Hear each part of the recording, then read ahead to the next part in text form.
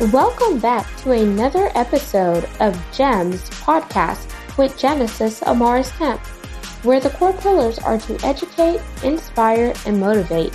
Sit back, relax, and enjoy this segment. Welcome back to GEMS podcast. I'm your host, Genesis Amaris Kemp, and with me today is Eddie Rice. And here's a bit about Eddie.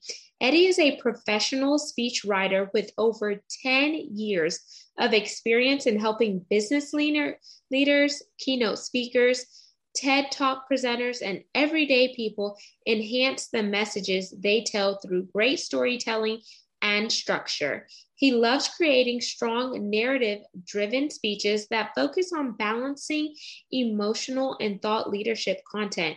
As a speechwriter, he works with CEOs, college presidents and trustees, superintendents and principals, business owners, authors, politicians, organizational leaders, nonprofit executive directors, and everyone in between. Public speaking and speechwriting are equalizers.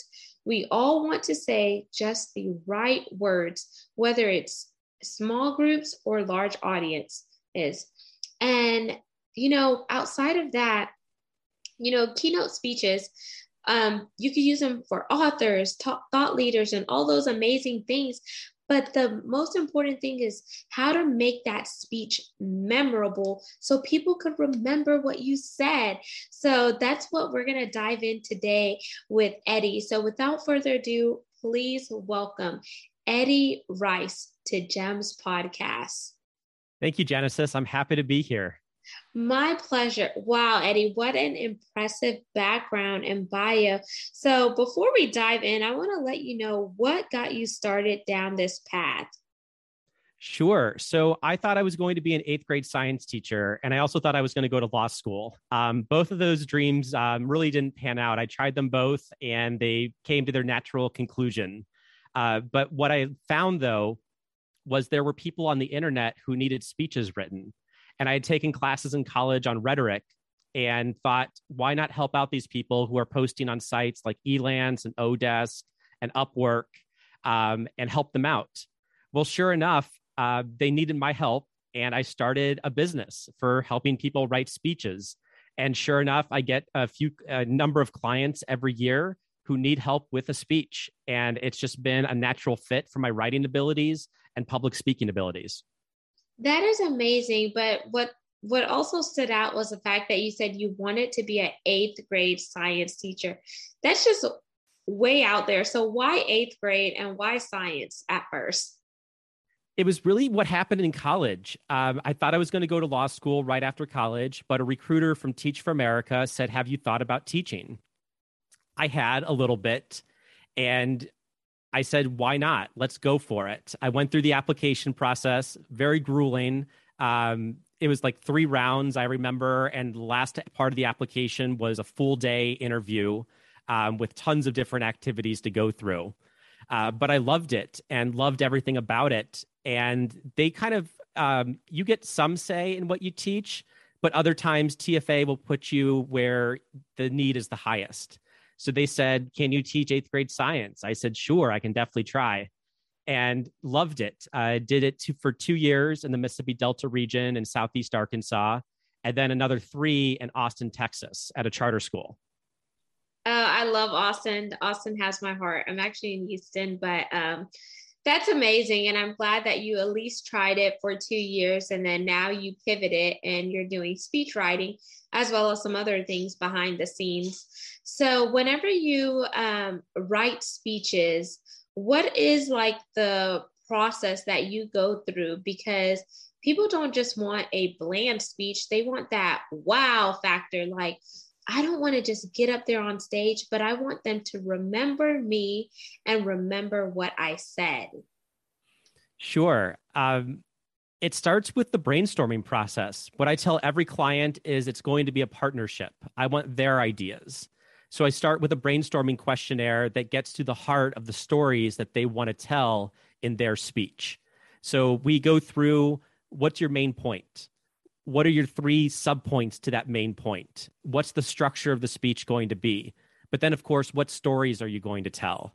And that's what really separates out the great speeches from the good ones, are the stories that people choose to tell on stage. If you just go up there with just a bunch of facts and information and PowerPoint slides, people are going to be just put to sleep immediately. And I even tell my clients, don't even create the PowerPoint slides yet. Create your speech first, get that down, get it memorized, and then go create the PowerPoint slides to be support for your speech, but not to be your speech entirely. I like that, especially with me coming from a corporate background in oil and gas. Like if someone is throwing up those slides and the slide number one, it's too busy, there's way too many things on it, and you're reading off of the slide verbatim, there's no substance in your speech. I feel like you could have just given me the freaking presentation and I could have read it myself and analyzed it. But whenever someone starts with the speech first and reverse engineer it and works backwards, then you see the heart, you see the soul, and you see that they're really having fun. And I think what you do is pretty cool, because in the bio, I know we mentioned speech writing for like different people in weddings, politicians, and different stuff. So out of the various people that you have speech written for previously, what has been your most rewarding one, like industry wise and speech wise? Ooh, that's a really good question. Because I can't really divulge any of my clients, but I can tell you working on TEDx speeches has been probably one of the best type of speeches to write. You get these experts who are just at the top of their game in their field, and you get to help them craft a narrative that's going to ruffle some feathers, or it's going to make people uncomfortable in a good way, or think about ideas in a different way. And it's those types of speeches where you can change minds that I really enjoy writing. Has anyone ever came to you with just a blank canvas and blank mind, and they're like, I really don't know what to write, Eddie, but I know that you're the best of the best based on the metrics and the people that you've worked with, whether you, because I know you don't name drop them for confidentiality reasons, but has that happened to you? And what do you do in that incident? Yeah, we get on a phone call very quickly at that point. It has happened more times than I can count, and that's okay. So I love to do either video calls over Zoom or just a regular phone call, and we talk through the ideas. And it amazes me every time that someone says, "I don't have this idea inside of me," and then all of a sudden, after we're done with a half hour or hour long conversation, we pretty much have the basics of the speech ready to go. And it really is in asking the question, can you summarize your main point in one sentence? What's your supporting research? What are your supporting stories? Once we get into those questions, then the ideas start to flow, and it becomes much easier to write the speech. And the person is just amazed by themselves that they had the idea in them the whole time. So do you have the same process each time, like a generalized process, I mean, or is each one of the clients that you work with unique, because you never know like what their speech is going to necessarily target? But I mean, from a speech writer perspective, there has to be some type of blueprint that you use so you could rinse and repeat. Oh, yes, very much. That was one of the things I learned in starting my own business, is I needed repeatable processes that I could go back to over and over again. So what I did was, the first step is the brainstorming part. Second step is the draft and the outline. Third is revisions. And then fourth is the actual presentation and performance of the speech. And with each client, it's unique as to how long each part of that process is going to take. Sometimes it's going to be a long brainstorming process, where for TEDx, I've had to do 4 brainstorming sessions, an hour long, to get all of the ideas out from somebody. But those help in creating the ultimate speech that the person gives. Versus if it's a wedding toast, usually an hour-long conversation with somebody for a 5-minute speech, I can usually do that in a few days, and that's not a problem whatsoever. And then whenever you think about the area that you're in now and you think about the competitors who are around you, what differentiates you? I think one, it's the fact that I'm willing to get on the phone with somebody. There are a lot of speech writers and writers out there that just do everything over email, which, is great, but you don't get to hear the person's tone. You don't get to hear their voice. You don't get to hear just where they're coming from and to ask clarifying questions. And at the same time, I'm very fast when I write. So this is probably a little bit of a secret. People think that I'm writing the whole time after I get the brainstorming questionnaire, but I'm taking that entire time to really work out in my head and to work out loud what the speech is going to sound like. Once I have that, then I can put pen to paper and write the speech, or, fingers to keyboard is really what happens. And then, so this is so cool, just going behind the scenes.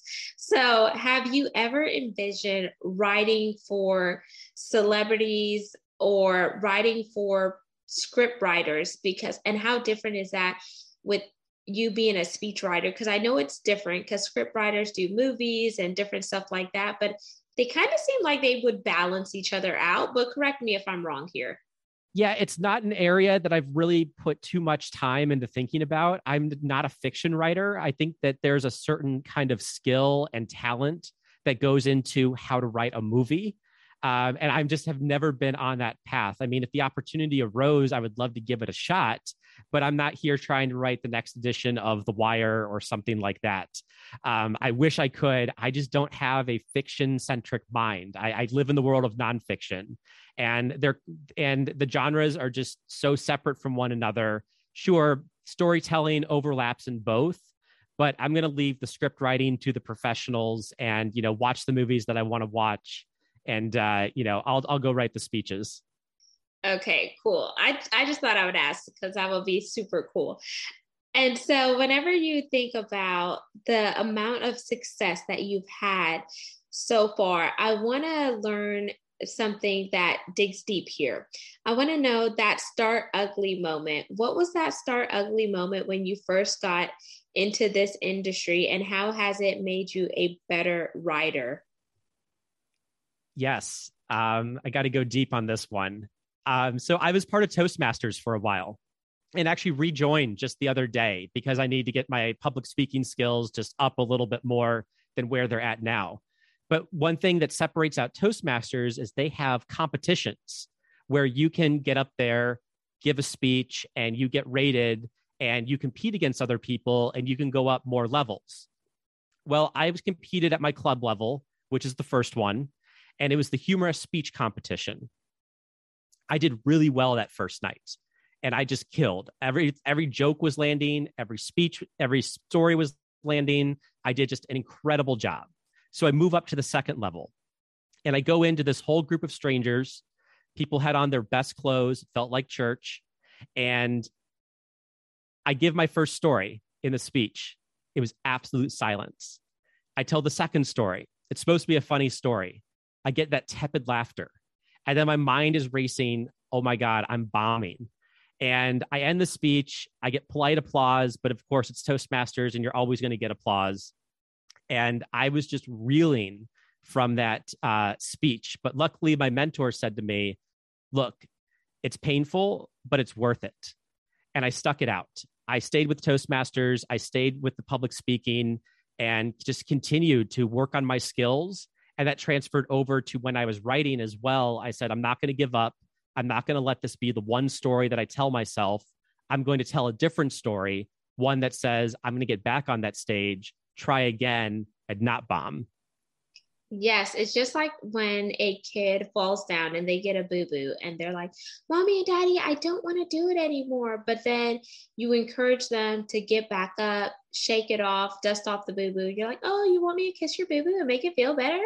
And they're like, yeah. And then they just go back to playing. And it's kind of like, in life, we have to get back on that saddle, because if we don't, then we're not going to reach our highest level of altitudes, and we're not going to turn those dreams into realities, because we're going to allow fear or the what ifs to hold us back. So I'm glad that you got back up and you continue pressing on with Toastmasters and etc.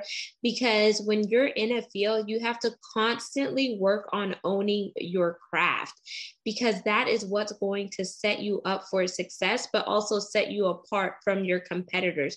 You're continually cultivating the area that you're in, and you want to make sure that you're the best in that area, and you're focusing on you, staying your lane instead of comparing yourself to other people. Agreed. You put it perfectly. I love how you talked about just working on your craft. That's one of the reasons I went back to Toastmasters. I'd gotten kind of rusty at my public speaking skills, especially during COVID. I didn't have anyone really to talk to. I was kind of alone. I mean, I had friends and family, but it wasn't the same type of like social outings or, giving speeches to people or seminars. Instead, everything was virtual. And I just didn't have as many opportunities to speak, but now I'm seeking them out in order to make myself a better speaker and hopefully a better writer at the same time. And I was definitely going to encourage you with doing more podcasting. That actually helped. Like when I first started podcasting, I was like, I don't want to do any videos. Like, I don't want to get dressed. I don't want to put on makeup because I'm just not that chick. Like I've been that chick that always hangs out with the guys, do the guys type of stuff until I got married. And I was like, okay, I can't really hang out with the guys because I'm married now and I have to be respectful. But now, just overcoming that hurdle and getting away from imposter syndrome really helped me, because I was like, the person holding me back are not those people. It's me. I'm allowing those thoughts in my head to take me back. And if I keep going back, I'm retreating instead of stepping up to the plate, knocking that ball and making that home run. And so now I have this quote that keeps me grounded, but also pushes me. It's by Babe Ruth that says, never let the fear of striking out keep you from playing the game. So every time that I feel fear creeps up, I'm like, nope, I got to hit that ball. I got to make that home run. I love it. So I challenge you to find a quote that ignites you. And whenever you feel like you want to retreat, recite that quote so it can help enlarge you, because your destiny is so much brighter once you fire on all cylinders, Eddie. Oh, well, thank you. I will start looking for that quote that fires me up. I come across tons of quotes when speech writing. I wish I could remember all of them at this moment, but they kind of just come and go as they please. You could do the sticky note method. Whenever you see a quote that's just amazing, write it down on a piece of sticky note and then build that up. Ooh, I like that. I'll start building a quote library on my wall. Yes. And then it helps you enlarge your vision too, because as you see those quotes, you're like, why did I write down this quote? How did it make me feel? And how can I use this quote to ignite me during my speech writing process? Yeah, I will take that tip. That's really cool.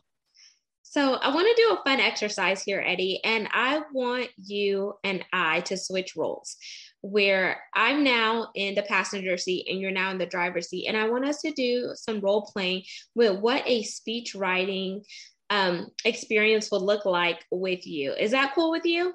Sure, let's do it. Okay, cool. So I'm in the passenger seat. Take it away.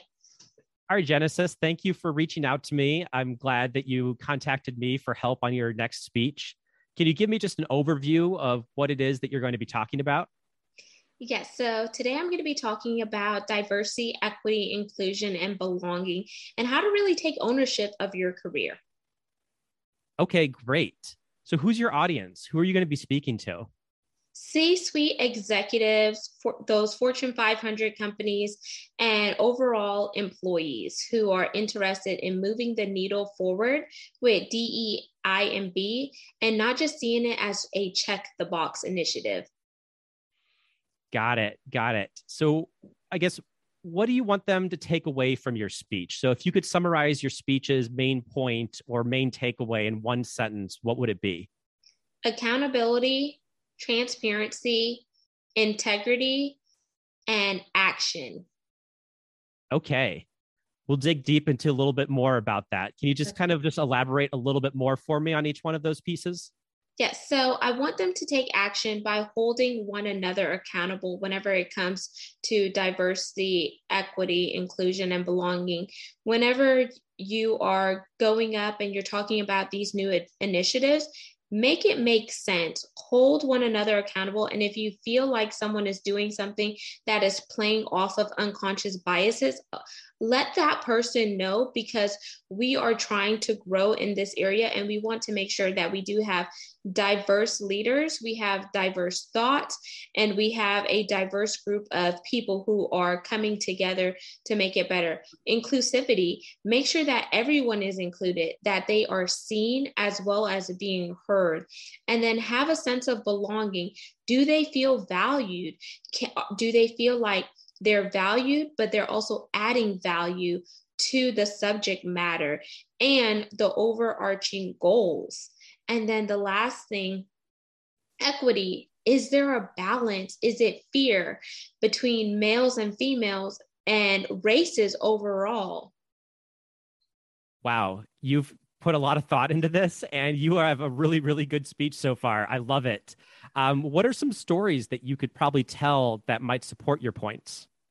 I could definitely tell a personal story of me going through systemic racism, working for a Fortune 500 oil and gas company, where I was the only woman on my team. And then the other layer was being the only woman of color, AKA I like to call myself that chocolate drop, because chocolate is just irresistible no matter what shades, whether dark, white, milky, you get the point here. And just like talking about how I navigated my career in corporate America and how I took ownership of stepping outside of that box to really level up where I wanted to go. And it wasn't easy, but just buying in with other people who didn't necessarily look like me. So those allies, but then also engaging in those difficult yet courageous conversations. That sounds like a really good story to build the core of the speech around. But going back to our audience, this is a kind of I don't know how to say it correctly, a touchy subject within Fortune 500 companies and corporations. They're not ready necessarily to have the conversation, or they don't think that they are. What are some objections that might come up that in your audience's mind that you're going to need to preempt? We've had this conversation already. We've received money from our shareholders. We're doing the best that we can. We'll look at a Myers-Briggs assessment or Clifton Strengths, or we'll just get a speaker that's well versed on this subject and bring that individual in. And I'm like, okay, but we've done that already and it didn't work. Yeah, those sound like Band-Aids almost to the problem. Yeah. So what would you say to those objections? What would you say, in terms of, that's those thoughts going through people's minds? I guess what would be the answer to it? I would definitely say we need to have a 360-degree feedback session. So the leaders are learning from the employees as well as vice versa. So we are bridging the gap and closing any lack thereof communication. Then as far as bringing in an outside consultant, that person doesn't know your company's structure. They don't know your value and they don't work in your field day in and day out, but they are giving knowledge from a wide perspective. But if it does not fit the need of our industry and where we're trying to go, then all we heard was a great speech that makes us feel good, but it's not giving us action items to continue with the momentum. Wonderful, Genesis. We've got a great speech ready to go, I think, in just, 5 minutes here. I love it. You've got your message, you've got stories, you know what the objections are going to be, and we're in a very good spot to move forward. So I'll have some follow-up questions for you. I'll send over email, and that'll help flesh out a lot more of the ideas that we talked about. But you're in an excellent spot right now, much better than a lot of the clients that come to me that don't have too much ready to go. It sounds like you've practiced and rehearsed it in your head many times, and you're ready to give this speech. And I think the time is now to give it. It's an important message. It needs to be heard. And let's definitely work together to make this happen. And unseen. And that completes our role-playing exercise, y'all. And that actually felt good talking about it and hearing you ask those questions. And the reason why I wanted to do that, Eddie, is because sometimes people don't necessarily understand what business you're in until they actually hear it or see a live reenactment of it to just kind of really solidify it. And since you do some amazing work with your clients, I really wanted to pull that out of you and use me as a quote unquote guinea pig. You did fantastic. I love the exercise. This is the first time on a podcast I've been asked to do this, but I love it. And you just got the real experience. That's exactly how a phone call would go. We'd go a little bit deeper. Usually we'd spend an hour talking about those subjects. But I knew that we had to kind of truncate it, due to the length of the podcast. And thank you so much for being a team sport there and going through that exercise with me. And as we begin to wind down, what are some tips that you want the listeners as well as the viewers to walk away with when it comes to making their speeches memorable and really giving them that confidence? Because I feel like in order to deliver a good speech, you have to be confident with your tone of voice, your body language, because people can sense fear with your body language, and your overall presentation of how you look, because people are judging you, whether you want the judgment or not. Yes, very true. One thing that I would tell people to do is to know your main point and your key takeaway for your audience. So you want to know what point you're driving home and your call to action. You want to use stories to tell your speech, and you want to practice and rehearse many times ahead of the speech. You need to get sick of your speech, essentially, in terms of when you practice it and how you rehearse it. You want to get to that point where you've internalized it and you don't have that fear that people can sense in an idea of the word. And then finally, if you're doing a ceremonial speech, you want to honor the person and honor the event. And if you can do those things with a wedding toast, a retirement speech, you're going to have a great speech in the end. That is amazing. And thank you so much for giving those tips there, because I'm definitely going to jot those down. So now for the contact part, people want to know, hey, I need Eddie in my life. How can I reach out to Eddie? So plug your website and where you hang out on social media. Sure. My website is Rice Speechwriting. So Rice, just like the food, RICE, followed by speechwriting.com. You can go there. You can download the first chapter of my book, Toast, Short Speeches, Big Impact, and pre-order it on Amazon. It's due out April 18th, 2022. And you can find me on LinkedIn as well. I really hope to start posting a lot more on there, but you can definitely find me on there, add me as a connection, message me if you need to, and we'll take it from there to make a great speech together. And there you have it, listeners and viewers of GEMS Podcast. Once again, I'm your host, Genesis Amaris Kemp, and we just heard Eddie Rice. In order to really get out there, you have to start by taking that first step and doing it. So I like to say, si se puede, yes, I can, or like Nike, just do it. And don't tell me the sky's the limit when there are footprints on the moon, quote by Paul Brandt, because sometimes we allow our mindset to condition us to remain in a holding pattern and a place of complacency when you were uniquely created for such a time as this. So I need you to pop, sparkle, and shine and be uniquely you, so you could start to lead and leave an impact, so you could create those memorable speeches. So until we chat next time, peace, love, and lots of blessings.